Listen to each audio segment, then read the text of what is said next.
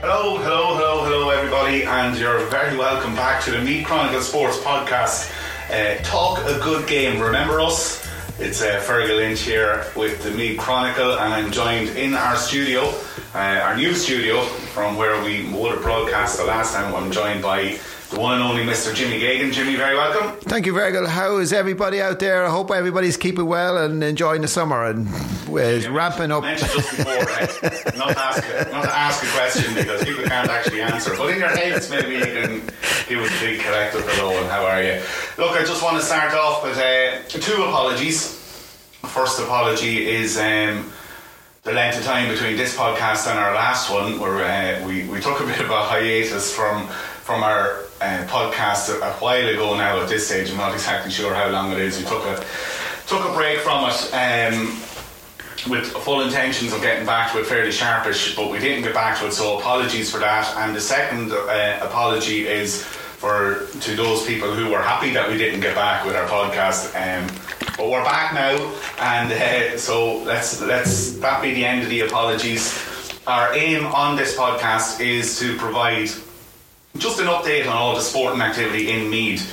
We're not going to be specifically a GAA podcast, but ironically enough, on this week's one we will be predominantly talking about GAA stuff that happened over the weekend, and we will also touch on the latest news surrounding the Meath senior football management position, and also on the stalling of the works in Park Tolchin, or stalling. They haven't even started yet, so more like it started. But the pause on the proposal to reconstruct Park Tolchin, so that will come later on in the show. But first of all, as I said, welcome back to all our listeners. A huge amount has happened since we last spoke to you.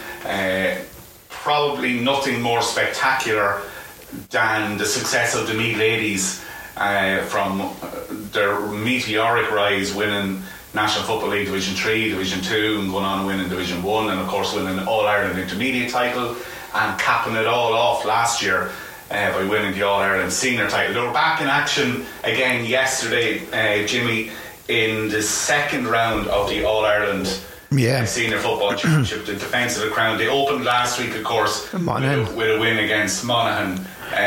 Really comprehensive win, but I know after that game they weren't overly impressed with their own performance, and they were looking for a big improvement yesterday. Yeah, but I think, Fergal, this year Meath are facing a complete different set of challenges. For example, they are All-Ireland champions. Everybody's expecting them to win every game, well, apart from maybe when they meet Dublin or someone else, but to beat teams like Monaghan and Armagh comfortably. So that brings with it a certain pressure. It's a pressure that they have to excel and win games comfortably, and it's not easy to do that. And I think the team is probably getting used to that. Yeah, so as both Eamon Murray, the manager, and the captain Sean Ennis has alluded to, they've now become the hunted. Yes, the hunted. Yeah, that brings a whole different weight of pressures, and you could see that in the performance against Monaghan, as you said, who they were expected to beat comfortably, and they did beat comfortably, only conceding one score. Yesterday in Longford was a completely different challenge. It was one of, I think, 9 or 10 games I covered this weekend. I know you covered 8 or 9 games as well this weekend, so we have a busy podcast just to run through. But in Longford yesterday, there was a very strong wind. Meath played against a very strong wind in the opening half. They were under pressure. Amy Mackin, as you would expect from Armagh, was superb. She kicked 5 points in the first half, and Armagh looked good and really were testing Meath and pinning them to their colours. It was a tough test, but in typical Meath style, they showed a good bit of tenacity, that never say die spirit that we talk about in the EGA time.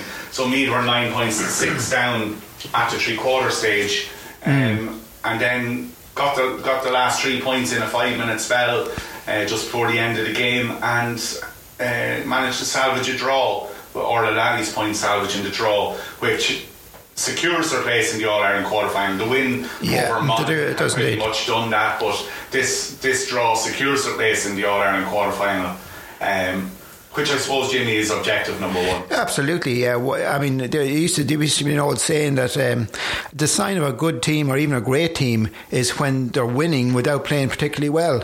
And so they're getting over there. And okay, the one, or drawing, or getting there where they want to get there.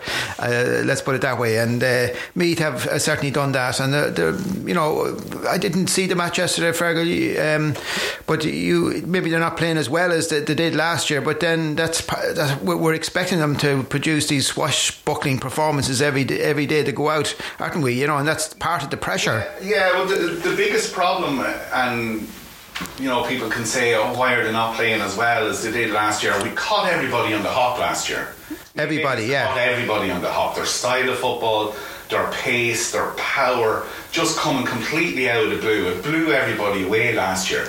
This year, like other inter-county teams aren't foolish, they're not stupid. They now go out with a plan to stop Meath. And as the great Mike Tyson once said, everybody has a plan. Meath have plans.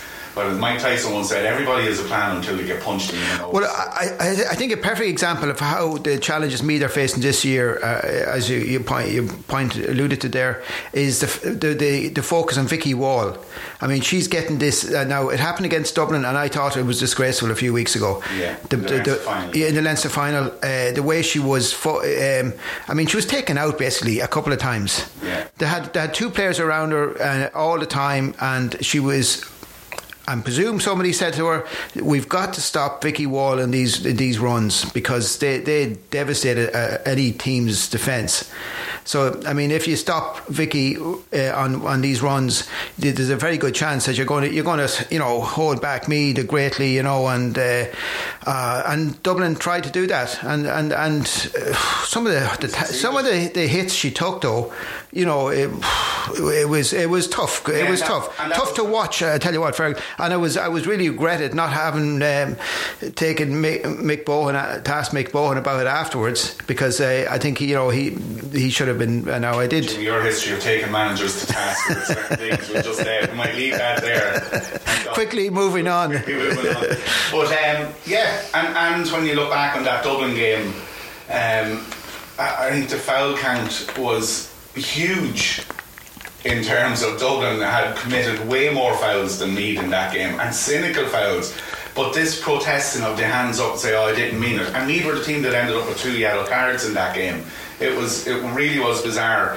And Armagh adopted a very similar policy, maybe not as blatant, maybe not as cynical yesterday, but had the same policy of let's shut down Vicky Wall, and they also identified Emma Duggan. Of course. So they identified those two players, and the upshot of it all is that the Armagh centre back was the player of the match. Did a great job in shutting down Emma Duggan.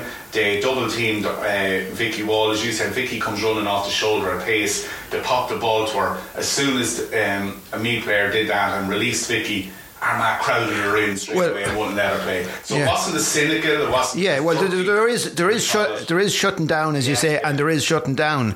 So there is both ways of doing it. But you said Armagh didn't do it very. I felt Dublin did do it very cynically a couple of weeks ago. Armagh were much more disciplined, you could say, and fairer, tougher, but fairer than the way other teams would say. Have set up to play against Meath that way. I know. Look, going into that game, Meath had already beaten Monaghan, so they were already, for all intents and purposes, they were already assured of their place in the All-Ireland quarter-final. And as it transpired, if there is such a... You mean the Armagh game? Yeah. As it transpired, if there is such a thing as an easier path to an All-Ireland final, and I say that tongue-in-cheek, an easy path to an All-Ireland final, as if it's something that just is a walk in the park. It obviously isn't. But by not toppling their group, which it looks like Meath won't do now, because Armagh play Monaghan next week, and if Armagh beat Monaghan by more than what Meath beat Monaghan, which they more than likely will, Armagh will top the group. So by finishing second in the group, it means Meath will play Kerry, or most likely, if results go along expected lines, will play Kerry in an All-Ireland quarter-final and then Cork in an All-Ireland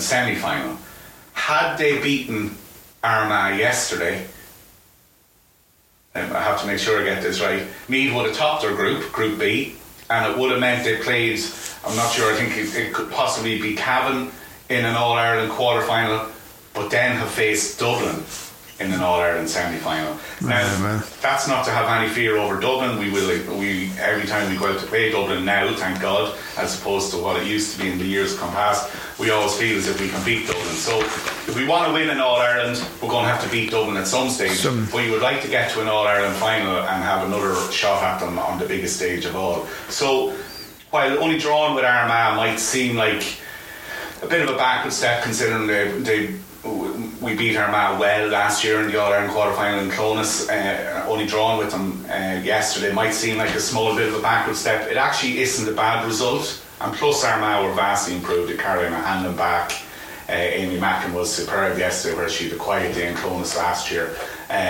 So it's not as bad a result as it is. So the future is still looking bright for the Meath ladies. Yeah, well, of course, Meath had different tactics. They'll have to, every team is closely studying their approach, last year's approach. So they'll have to come up with something a little bit different, vary it all the time. But as I said, that's part of the challenge of being champions. Yeah, people study you more and they watch out for you. So, certainly, personally, I don't think they will win it this year again. I just think, tiredness, fatigue is another issue as well. The pressure of champions. But anyway, I hope I'm wrong, of course. Yeah. I actually can't see, when it comes down to a battle and it comes to the white heat of championship football, I can't see who can beat them. And I know that. Well, Dublin and any, Dublin can, but I think on their day, Cork could too, maybe Cork will be back. Yeah, they're all good teams. Dublin, Cork, Kerry are flying well. Armagh look like a very, very good side. Donegal are a good side. Galway you can never write off. Obviously all very good sides, but the way Meath play, the hunger, determination, the fitness, everything that they have there is, I can't see them if Meath play to their best, there isn't a better football team in the country than Meath. Simple as that, and that's an undeniable factor. The All-Ireland champions are the reigning National League champions. But they play to their best, they're undeniable. They play with an intensity, of course, which a fierce intensity, and it's very difficult to because everybody covers back, everybody goes to attack. It seems so that it's very difficult to sustain that. I know they're superbly fit, but you talk about the hunger. But if you drop 1% of that hunger, if that intensity drops, then you're slightly vulnerable. But it's only 3 more games, and it's 3 weeks to the All-Ireland quarter-final. So there's 3 more games to repeat, to re-find the intensity that they brought to last year's championship, which they haven't played to that level yet. So I don't think that energy has gone out of their legs. I think it's still there. I think it's waiting to be unleashed, for lack of a better term. I think they're waiting for the bigger games to come before they step up to the next level. And the next game, as Eamon Murray said after the game yesterday, it's knockout from now on. So I think from the next game you're going to see a different animal in Meath. You're going to see the intensity levels rise back to where they were last year. And look, it's not that long ago where Meath and Dublin produced probably 2 of the best games of football, one in Parnell Park and one in Park Tulchin. So it's only the last 2 games where the intensity or the form wasn't where it was in previous games, and they were games that Meath were always going to get the result they needed. They were always going to beat Monaghan. They gave a couple of other girls on the panel an opportunity. Yesterday a couple of other girls got an opportunity again. Anya Sheridan came into the side, Maeve Burns started, but they nearly didn't get the result they needed yesterday, Fergal. But it wouldn't have mattered, Jimmy, even if they had been beaten yesterday. Being beaten or drawn is the exact same outcome, provided Armagh go on and beat Monaghan, which they will. They bet Monaghan by cricket score in the Ulster Championship. You would expect they've got a full. I know, talking to or listening to Ronan Murray's conversation yesterday, the Armagh manager, they were at full strength, flying, never been fitter. They're delighted with the way they're going. They thought yesterday was as well as they could possibly play. Still only scored 9 points and drew with Meath again. A Meath team that gave 2 or 3. You didn't have Katie New. We didn't have Shauna Ennis. That's 2 of your full back line. Our full back line was superb. Monica McGurk was also superb yesterday. We had a forward line that were well shackled, well marshalled. Vicky Wall, Emma Duggan was well marshalled. Niamh O'Sullivan didn't manage. I don't think she managed to get in the score sheet. So we had a forward line that, Stacey didn't score from play. I think Aileen Leahy was the only one who wore a forward's number on her back, even though she lined out at wing back because Maeve Byrne came into the side. I think off the top of my head, I'm just trying to remember, I don't think any of our forwards scored from play. Yeah. So, that has to improve, and it will improve. Well, of course, one of the great things about this team and about any successful team, that you need a strong bench. Yeah. To have that, of course. Yeah. But Kelsey Nesbitt came on as a forward. But to have somebody of quality to be able to come on, that's a sign of the strength. I have my match report in front of me here, so I'm just guessing off the top of my head. I know Orla Lally from midfield scored 2 points from play. Aileen Leahy scored a point from play. I said the Kelsey Nesbitt come on and scored a point from play, so that was 4. And then you had 2 from Stacey, which brought you to 6, which were frees. You had 2 from you had 1 from Vicky, which was a free. I think then you definitely had 2 points from Emma Duggan, and I think both of them were frees. So no scorers from playing the forward line. They can definitely improve. Okay, yeah. I think we've spoken longer on the ladies than we'd intended to. Yeah, but I love that. I love that. Yeah, that quote from Eamon saying where the hunt is. I like that because it kind of sums it up. But I came across a great quote myself over the weekend. Oh yeah, Fergal. You've heard a few of them, yeah. Well, it was at the Killeen against Dunboyne. Division 4 hurling. Yes, I was open Rathmaline. Great, a great pitch in Rathmaline. I want to say, brilliant pitch. The best surfaces. Terry Pearl up there. Yeah, he's just dedicated to that. Improving that pitch, and he's done a wonderful job. It's intercounty level. There should be an intercounty match up there just to celebrate the pitch. Played a couple of games there. Yeah, Camogie generally. Yeah. Games there as well. But what a match that was. Dunboyne were ahead by 12 points at one stage. Hold on a minute. We'll go back to the quote. The quote, yes, yeah. Well, I'm building up to that. Hold on. We'll be here for a while. Dunboyne were 12 points ahead at one stage. Killeen came back. 10k run. They had about 16 wides, Killeen, but they came back and stuck at it, and persistence paid off for them. But at the end of the match, they certainly Killian Canavan, the captain, he accepted the trophy, and Kit Mitchell was there. Kit sustained an injury, a farm accident there recently, hurt his leg, but he was there in his brace, in the brace and all, and nothing was going to keep Kit away from that. And Killian, when he accepted the trophy, said even the kick of a bull couldn't keep Kit away from that game. So it was just that, it was a brilliant line. Kit's some man. Kit hasn't been well for a few years, and he nothing keeps that man away from hurling. No, he's an absolute. The word legend gets thrown around, but when the history and the annals of Killeen and even Meath hurling are written, Kit Mitchell is a name that will feature very, very prominently. Brilliant he's a great man, character. yeah. He's a brilliant hurling man. He's a gentleman. Knowledge of the game as yes, well. He has. He's involved in everything in Killeen, and even the kick of a bull and all other ailments and tests that have been thrown at Kit over the last few years. He's battled them all and survived them all, and he's always on the sideline. It was brilliant to see him there. Yeah. So that was the first of a double for Killeen. Actually, they won that A Hurling League Division 4 title 217 to 312 win over St. Peter's of Dunboyne, as Jimmy said, in Rathmaline there. And then on Saturday evening they completed the double. They won the Division 2 title then their first team. It was very much a mismatch. It was Killeen 222, Drumree 17. Drumree tried, they did everything they could. David Riley, their county man, pushed them as hard as he could, but Killeen were simply too good for them. 2 goals from Adam Gannon, an absolute fill your boots of points for David Raleigh, who was excellent. Shane Clark in midfield was excellent. Adam Flanagan, the former Meath footballer, who has transferred to Summerhill, by the way, who's now playing with Summerhill. He'd be a huge addition to them. Huge addition to Summerhill, but he was captain of the Killeen team, and he raised the cup for Killeen then in the Division 2. that was the second game on a doubleheader in Trim on Saturday night, where Rathmolline and Navan O'Mahony served up an absolute thriller. I won't say it was the highest quality game, but it was an absolute thrilling game. It went to extra time. I know Rathmolline were behind for much of the game, and then they got their nose in front near the end, and O'Mahony's managed to force extra time, and then in extra time O'Mahony's looked to be pulling away again. But in the depth of the game, in the final closing minutes, Daniel Whelan popped up for his third goal of the game to give Rathmolline a sensational 3-11 to 19-point extra time win in the A Hurling League Division 5 final.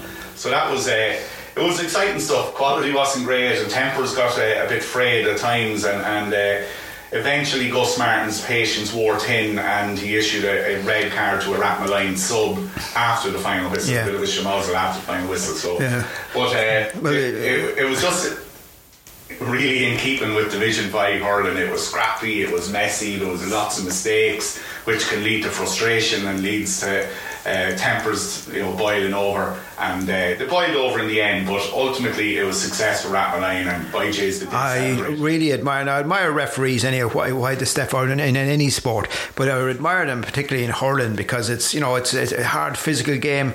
You have to be in the zone all the time to keep a grip on things, because it so easily can get out of control, particularly in hurling, and it's a fast-paced game. And I was looking at Stephen Masterson. I thought he did a tremendous job. Just before you go on to Stephen, I was going to lead into that actually, and you talk about referees. It was good to see a new referee refereeing the Division 2 final between Killeen and Drumree, which was former Kiltale goalkeeper Ollie Regan, and he was refereeing, and good to see him getting the league final, and he did a great job, I thought. Now 222 to 1-7 suggests there mightn't have been a whole lot in it, but he kept a good tight rein, that he spoke to the players, explained what he wanted. And also, I believe, and that you were saying you covered the A Hurling League Division 1 final between Trim. Did Stephen Masson did the? He did Division 4. He did the Division 4 final in Rathmolline. No, he did a brilliant job, Stephen. And because there's a real fine balance there now. Some referees tend to let things go, and but there's a fine balance there, just a thin line, and Stephen seemed to tread that between letting things go and not letting things go. Because to ensure that the game flows in an entertaining fashion, and that's a real skill, a real talent to do it. When referees communicate with players and they make their decisions very clear, right or wrong, we can all argue with every referee's decision, but once they make those decisions clear and they communicate properly with the players, that lowers the temperature of a lot of these flare-ups or potential flare-ups, and it gives players alright, okay, I don't agree with you, but okay, you've explained it to me. Other referees can be very... Well, I think what really adds fuel to the fire in these situations is if a referee lets a tackle go, and then he doesn't the next time out for the opposition team, if you know what I mean. So there's the inconsistency is there, and now I have great understanding for them and so on, but that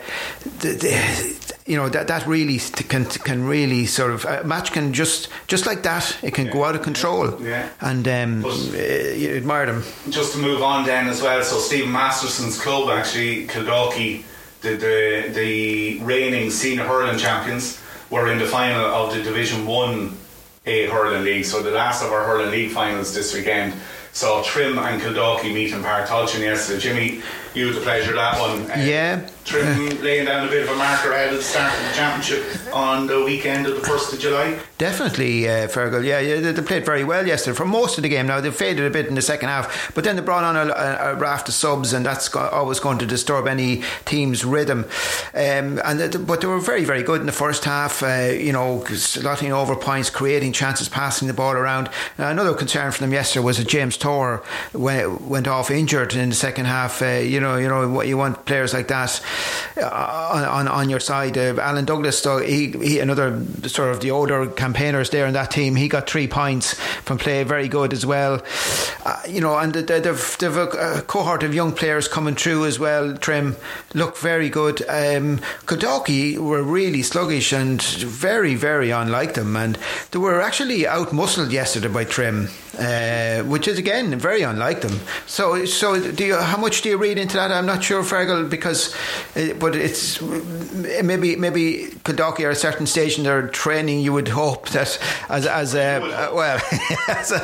Kildalkey man myself, as a Trim man, I hope not. Yeah, well, you'd hope that there may be at a point now where they're about to sort of really take off, but you would certainly be concerned, all right, if you're a Kildalkey supporter, about it's him. not an easy start to the championship. They've Kiltale, exactly, in a repeat of last year's county final in the first round. For the second year in a row, you have a repeat of the previous year's county final in the first round of the championship. So Kildalkey need to up the game. I think you mentioned in your match report they were, they needed the input of a couple of veterans coming on. Yeah, Roger Gagan and Martin Doran. Yeah, but they came on to try and steady things up and get momentum going, and they're great guys, but at the same time, you'd be looking, if you're a manager or the management team now, you'd be concerned about their first half display. Yeah. Martin and Porrick come on at half time, but the first half display was really concerning for their supporters, and it'll be interesting to see if they can pick it up. Yeah, so Trim won the game by 2-15 to 1-9. I think both Trim goals scored by Joey Cole. Joey Cole, yeah, very good, very sharp, yeah. And the Kildalkey goal was just a late. That's a few seconds. Couldn't even call it a consolation score. It was that late in the game. That was scored by Roger Gagan. So it was a fairly comprehensive win for Trim in the finish, and puts them in a good position. Heading into, as you said, the start of the hurling championship. We might, you won't be with us here next week, but we'll talk about it when we're previewing the hurling championship next weekend. On next week's podcast, we'll just have a look at the runners and riders in the hurling championship. So they were the hurling finals that were on at the weekend, Jimmy. That's the Meath ladies covered as well.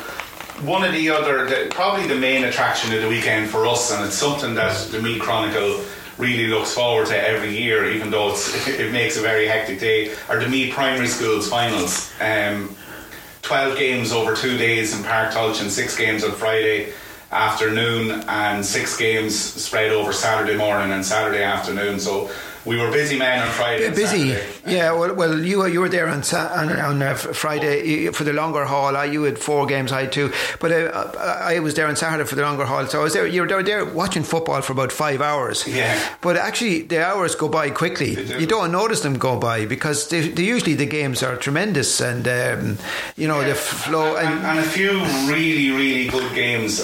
You hear about. You see the success of the Tulchin Cup in the this seems like a bit of a stretch of a point I'm trying to make here, but you can see the success the Tulchin Cup has been with Westmeath and Cavan getting to the final. The games have been very good.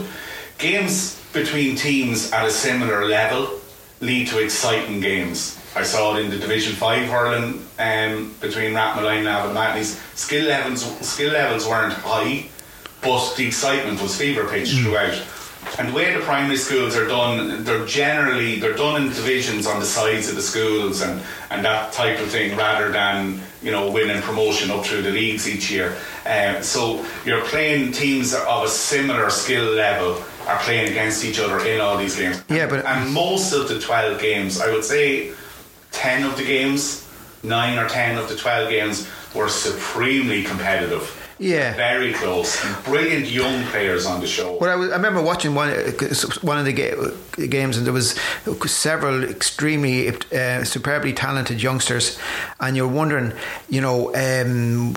is it any better in any other county? Can it be any better? Because you see the quality of the young footballers there, magnificent footballers, and I don't think you can. Boys and girls, and I don't think they are any better. It's where they go from here now. Well, I have never attended any primary, but that's the issue. That's the burning issue. Where did it go from there? I've seen the Dublin finals on a couple of occasions in Croke Park. You often see highlights of them. They play their Common and Munster finals in Croke Park.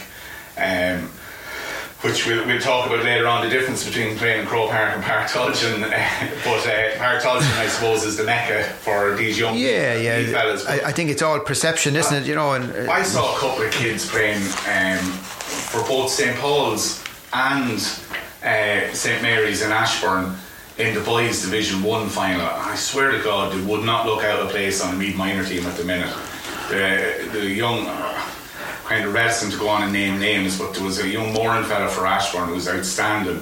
There was a Nocton player in one of the finals as well. I can't remember what team, club or what. I think he was outstanding. But for St. Paul's, there's Cormac Fitzsimons and a young McGurk, I think it was Harry McGurk in midfield for St. Paul's, and they would not look out of place on the Meath minor team. Big, strong men, nearly at 12 years of age, and pace, power, skill.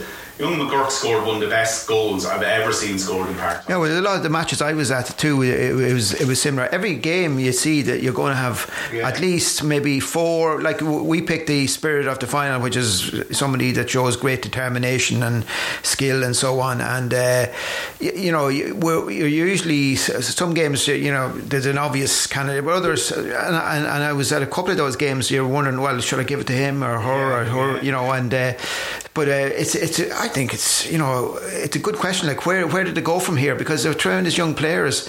You know, if they develop at the rate that was obvious in the finals, those youngsters develop into excellent footballers. Well, then we're going places as a county. But you know, we say this every year, and I've been covering primary schools finals for more years than I care to remember, over 20 years. You know, so there's kids that played in the first primary schools finals that I would have covered that are now retired from playing football.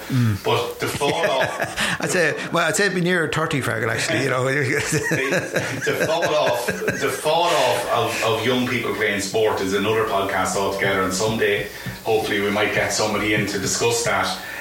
Why kids drop off between the ages of, you know, 12, 13, 14, 15, 16. There's a huge fall off in kids from sport. And that is the fear that some of these lads and girls will just walk away from the game because they get distracted by other things in their early teenage years. The really, really talented ones, you would hope will push on and stay at it. But there are others there who, like, you think of all the good players that are playing now, your Brian Fentons and lads that never played minor for the counties and are now some of the best footballers of all time. Well, that's the danger, of course, that these talented, supremely talented players are good at everything, probably, that soccer, rugby, anything to take on. So now everybody wants them as they get older, and they're going to get worn out, you know, and that's the problem, burnout, of course.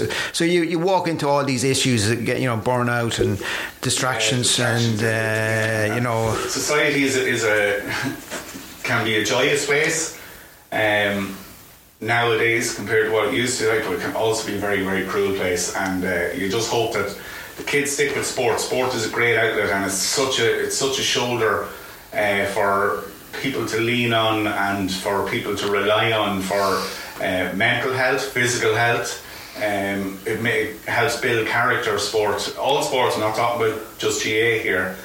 All sports, and I think staying involved in sport and being part of a team environment is something that can be crucial in defining a character of a young boy or girl at this stage. Anyway, it's not a psychology pod here. Yeah, well, it's difficult. It's a challenge, I know, for parents, especially young girls, you know, as they go on. Yeah. So I just want to run down through the.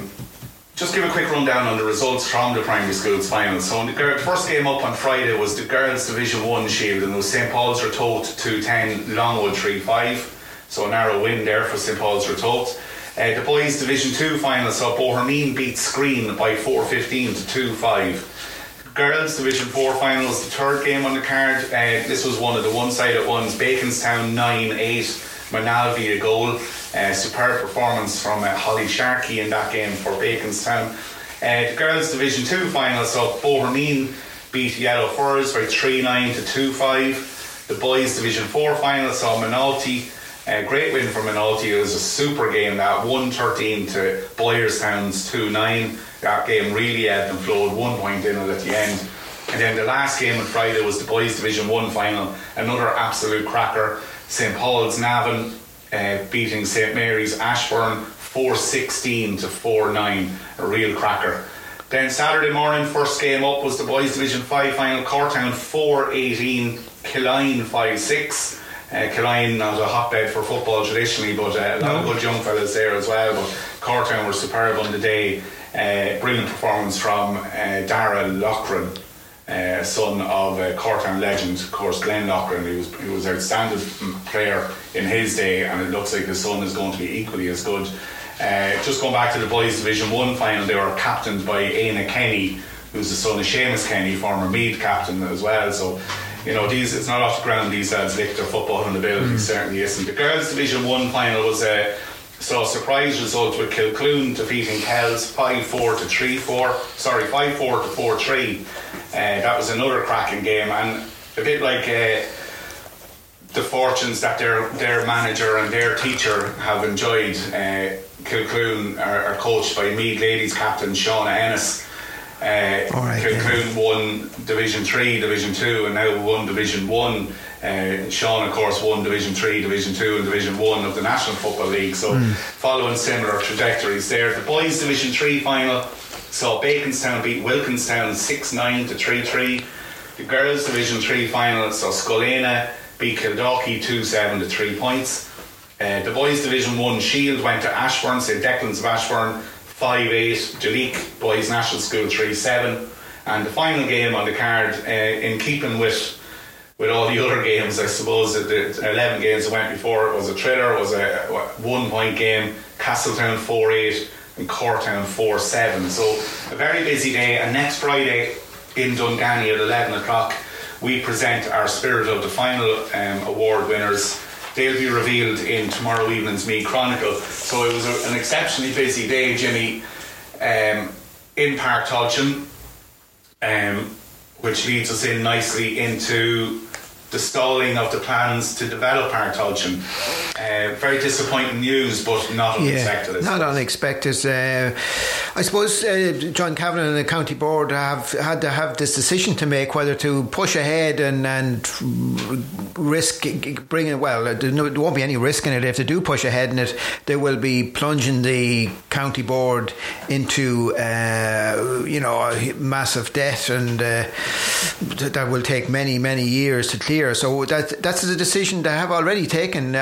I wonder what the wider public would like to, would prefer. Would they prefer to go ahead with it anyway, or with more money, keep going with the plans, at least to build one stand? Because I mean, one stand, the stand in Park Tolchin, it's a great old stadium and its day, but I mean, it's in dire need of. Those walking up and down those steps, the amount of kids that we see. Yeah, well, that's a real threat. All on those concrete seats. You look at kids jumping up and down, and you wonder, but it really is, and I will touch wood, top of my head here. Hopefully, it never comes where there's a serious injury in it, but it's and in fairness to I know Jim Lane has taken over the running of the stadium up there. The place looks well. It's been very well, excellent, absolutely, yeah, it looks well, yeah. Up to the best it can. Yeah. They've repaired the dugouts that had been smashed and were battered. There's been new seats put in certain parts of it. It's a lot cleaner. It's tidier. It looks great. The dugouts look really good. That was a great job. So they've done a great job. They put a lock on the doors. They've got decent Wi-Fi into the press area. Martin O'Halloran has marshalled the press area up there well. We've had national press have been well looked after when they've come to visit Park Tolchin. So the place has definitely improved aesthetically, but I think all they're doing is they're just papering over the cracks of it. They're basically just putting a plaster on a heart attack up there, and something needs to be done about that stand. I know we don't want to plunge, the county board doesn't want to plunge the finances into dire straits by ploughing ahead with it, but there is seemingly money there, isn't there? Isn't there 6.5 million still there waiting to be spent on it? So well, it has to be done as a matter of priority, or at least one stand, as you said. But what did it do? Like, I know, as you say, like the people who are working up there are doing a great job in maintaining and high quality, high standards. But do we sustain with the old standards there, or try and build a new one? But look, the county board have looked at it and decided not to at the moment, and not for the next 5 years, maybe. So that's the fear. How long is this going to carry on for? Nobody knows. I know nobody knows how long this cost of living crisis, how long the war in Ukraine, how long all these issues are going to carry on for. The fear is that it could go on in perpetuity. It could be there for. They might never revisit this, and in 20 years' time, when you're still scribbling after the Meath Primary School's final, you'll be still sitting up at the back of the stand in Partulchan. No. And the current crop of retired I don't think the new kids on the block, and we're still saying, these could be the people that will lead us to an All-Ireland. Will they have a stadium fit for purpose in 10 years' time? Yeah, well, that's the one thing maybe from this is that the money that's there could be redirected into games management, or improving coaching levels, or employing an extra few administrators or something like that. I'm not sure about improving coaching levels. We have some excellent coaches. No, I'm not improving. I mean, well, yeah, I do mean improve, but in the sense that they could get more coaches on board, and pay for more coaches. Yeah, possibly. The quality is. But I think the money is there from an infrastructure fund. It's a sports capital infrastructure fund, so the money is earmarked for a specific development of infrastructure, rather than the development of coaching and that end of things. So that money has to go towards the building. Well, that's what I was wondering, if it could be. We have the pitch of the year. Partulchan is the best pitch in the country. Officially, it got its award. And it's a superb facility. The pitch is just second to none up there. It's brilliant. But we just need itself and Rathmellines. Rathmellines, well, obviously these awards are given to county pitches. Yeah, no, I know. We could go through a list of some superb fields around the county, but Partulchan is the pick of the county pitches, and it's brilliant. But we need the complementary facilities. They need to come up to the standard that the pitch is, and it's just simply not there. Like, tip down into the toilets on Saturday. Unless you have an attendant on the toilets keeping them clean, the whole damn toilet's going to get dirty. But they were, it was stink out of the place, and the bins were overflowing with hand towels and all that, which they will. They can't. It's a volunteer organisation, and they do need people to do these jobs, but. We just need better facilities in Partulchan, undoubtedly. Yeah. Well, as I say, we'll compliment the people who are working there at the moment, and hopefully that we'll get more resources to improve the venue. Yeah, but look, and maybe a rising tide will lift all boats. Hopefully, that which leads us on to the Meath senior football team. The departure of Andy McEntee last week or the week before, following the loss to Clare. It was inevitable, I suppose. It's been inevitable since last October, when the county board executive decided they no longer wanted Andy McEntee as their manager of the senior football team. Only the clubs overruled them on that occasion and said, no, it's too late in the day to be pulling that move. Yeah, and it was. And finish out his. Was it his third 2-year term or a second 3-year term? I think it was the second 3-year term. So they let him see out that, and after the game against Clare, Andy McEntee eventually came out and said that he wasn't going to be looking for another term. So that leaves a vacancy. Jimmy, over to you. Well, you're putting your name in the hat. Well, I don't think there's enough money out there to pay me for the do. But the commitment level. Everybody's got their favourite candidate, and you hear some going around the place. You hear so many people being put forward. Bernard Flynn, obviously Colin O'Rourke has pulled out of the equation, but Bernard Flynn. I've heard Jim McGuinness from somebody came up to me, whispered to me. He said he heard from a very good source that Jim McGuinness was going to be the next manager. So everybody has these conspiratorial theories. Yeah, well, you know, my own view would be Cathal O'Brick or Micheál McDermott.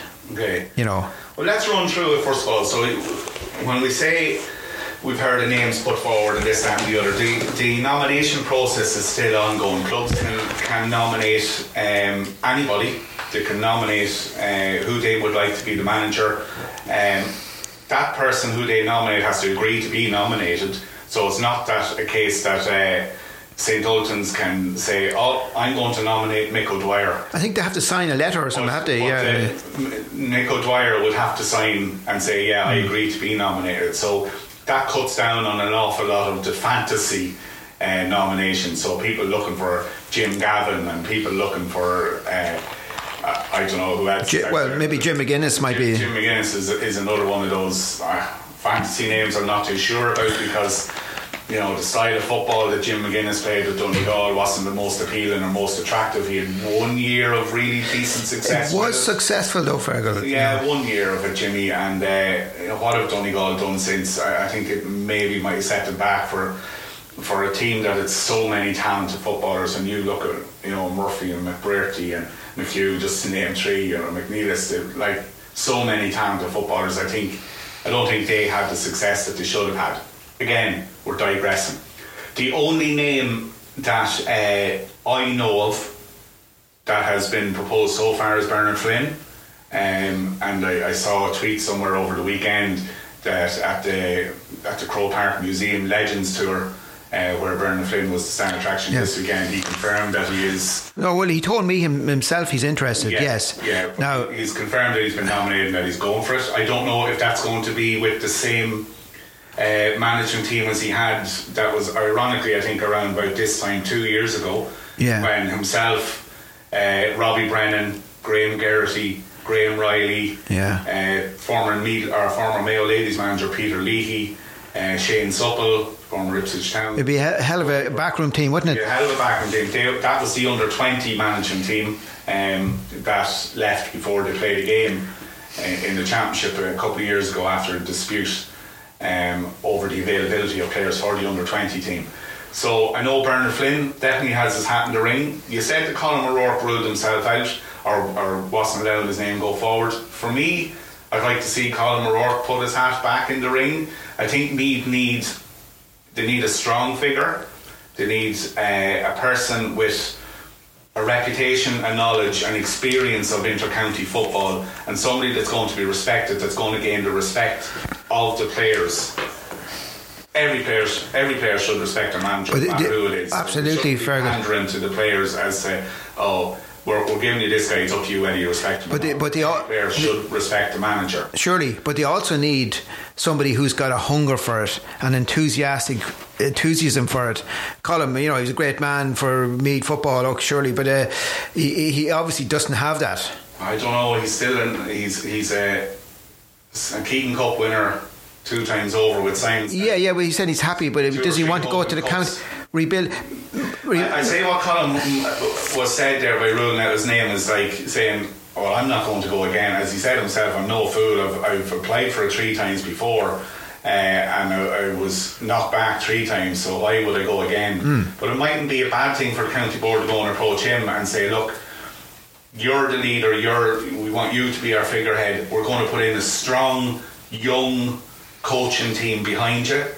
Lads like Brian Farrell, who led Ratoath to a senior championship. Fellas like Kevin Riley, who's done a phenomenal job with Trim. Young coaches there.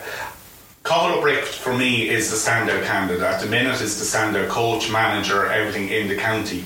He has a major job at the minute, a serious job at the minute in developing the minor players that won the All-Ireland in 2021, who are still only 17, 18 years of age. He's got a huge job in developing them, keeping them on the path towards being a strong under-20 team. Undoubtedly, I think Cathal O'Brick is going to be Meath senior football manager at some stage.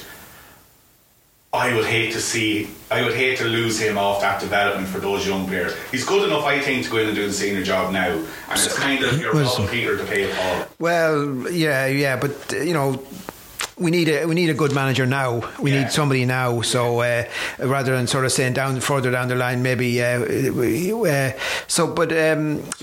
Maybe Colm O'Rourke doesn't feel that the players are there to sort of bring me to a much higher level. Maybe he doesn't. I don't know. He's never given that impression. No, he hasn't. No, he hasn't. And that's true. He has never. He certainly never. He's always played up me. He always thinks that they could win, and they should be winning games. Like you seen, we should have beaten Clare. We didn't play well at all. But we still should have beaten them. I know Clare had a plethora of chances that they missed, but we should be beating Clare, not that we should have beaten them that day. No, we should be beating Clare. Clare went on and beat Roscommon. I agree. When you talk to him, you get the impression that he does feel that the talent is there to push on and maybe not get back. Well, maybe why not get back to where we once were? And Division 1, realistic candidates for the Sam Maguire each year. That's where 21 years since we were in All Ireland final. 21 years. Yeah, but 23 since we won one. It's the longest spell now since before 49. And we were in an All Ireland final in 1939, so it was only 10 years at that stage. Yeah. It's 67 to 87 was 20 years. Then you go back further than that, probably 1995. The O'Mahony won a Meath team anyway, a club team in the late 1800s. Oh yeah, A Meath team got to a final, but let's talk about the modern era from when Meath started to win All Ireland. So this is the longest drought without anything. It's 12 years since the Leinster title, and it's just too long, and we don't look anywhere near it at the minute. That's probably because of Dublin's dominance and brilliance over the last decade and a half. That is the reason why we don't look close to winning a Leinster. But things can change very quickly in football. Just look at Derry and the job Rory Gallagher has done there. Now, I'm not saying Rory Gallagher. We don't have the footballers that Derry have. We don't have the footballers that Jimmy McGuinness had with Donegal. But did they not play a system, Fergal, that any team could play? I don't think we have the footballers in Meath to apply that style of football. That all-out defensive, everybody behind the ball, then quick on the break. We haven't got the. I disagree with you. I think we could all easily, not easily, but I mean, we could formulate a strategy to play that kind of football. I don't think we have. We don't have players of an inter-county standard capable of doing that type of football. I don't think so. I genuinely don't think so. But we could argue that till the cows come home. Yeah. We're talking about potential new managers here, and you look at outside the county. We've all heard name. Bernard Flynn is the only one that we've heard is definitely allowing his name to go forward so far. Outside of the county, you've mentioned Jim McGuinness. I've heard Eamon Fitzmaurice's name has been mentioned. Stephen Rochford has been mentioned. Stephen Poulter has been mentioned. Luke Dempsey. I didn't hear Luke Dempsey. No, I'm just starting. That was a wild one there. Yeah. Well, Rochford Bridge. He used to. I think he used to teach there. That's what Stephen Rochford. I said Stephen Rochford. You come up with Luke Dempsey. He was with Rochford. Well, I know Luke had applied. Well, we're in that territory now, Fergal. Davy Burke, who led Kildare to their only All Ireland in the last 90 odd years or whatever it is. Davy Burke has been mentioned as a possible candidate. Of course, Malachy O'Rourke seems to be the standout name, the one that most people are saying, geez, I'd like to get him. Malachy O'Rourke is involved in club football up in Derry, I think, isn't it? He's involved in club football. Former Monaghan manager. Did a great job with them and at limited resources, so it'll be interesting to see what will happen. But look at within the county then, as you said, Cathal O'Brick is probably the standout candidate, having led me to the All-Ireland minor title. Bernard Flynn is in the running. Robbie Brennan is a name who has been mentioned. Yeah, good man, who brought Kilmacool to an All-Ireland club final. Did well last year. He was in charge of Dunboyne there, wasn't he? Man, who's living in Dunboyne there. So there's plenty of good managers. Micheál McDermott, a Clare man, of course, but he's the manager. Well, he's from Cavan, actually. Cavan, but he managed Clare, Managed Clare and did a good job with them, and has done a great job with Wolfe Tones, winning the senior championship last year. So there are plenty of candidates and young managers in Meath as well. As we said, Brian Farrell, Kevin Riley. Maybe their time is further down the line as well. But that's why I'd like to see a strong figure. I don't care if it's inside county or outside county, but a strong character, a manager who's going to demand and earn respect, to bring in and weigh in with a young coaching team behind them. Like Paul Nestor and Mark Brennan were with Andy McEntee this year, and it was a tough time for those two lads. But they're good young coaches that need more opportunities, I believe, as well. Anthony Miles is another name who I've heard mentioned. Paul Nestor worked with him before. A bit like the name of our podcast here, he talks a good game as well, and I've never really disagreed with much of what Anthony has to say when he talks about football. But look, it's still up in the air. The 3-man selection committee, John Kavanagh, Sean Kelly and Conor O'Donoghue, there could be got a massive job ahead. Big decision to make. There could be anybody. There's so many candidates. Sean Dice, I believe, from Burnley there. Is there free? You know, what are you talking about, Jimmy? He's free as well. A few other ones there. Want to be clashing with him under the Sunday. Asking awkward questions. Anyway, go ahead, Jimmy. So that's where we lie. As soon as we get news, we'll let you know. We ask our listeners just to contact us on Twitter at Meath Sports with your questions. Hashtag TAGG. So hashtag tag Talk a Good Game. If you could send us in any of your suggestions, if you agree with us, if you disagree with us, which I'm sure many do, just send us in any questions that you have at all, any of your comments, and we'd be delighted to read them out on next week's podcast. And if we can answer any of your questions, we will do that as well. Hopefully we'll have a bit more information next week. We better get back to producing this week's Meath Chronicle, which will be out in the shops tomorrow, Tuesday evening. A lot of stuff in that, Jimmy, as we said, 16 pages on the Meath Primary Schools finals. We've the Meath Ladies covered, we've all the hurling finals covered. But we're not just a GA newspaper. When you see it, the Ross Tolchin went through the county yesterday, was in Trim, headed from Kinnegad to Blackrock, County Louth, went through Meath. The Kells Road races, unfortunately, sad news coming from there of the death of a 22-year-old motorcyclist at the races. It's an awful tragedy, and our sympathies are with that man's family. We also have horse racing. We look back at a Royal Ascot success for Jessica Harrington.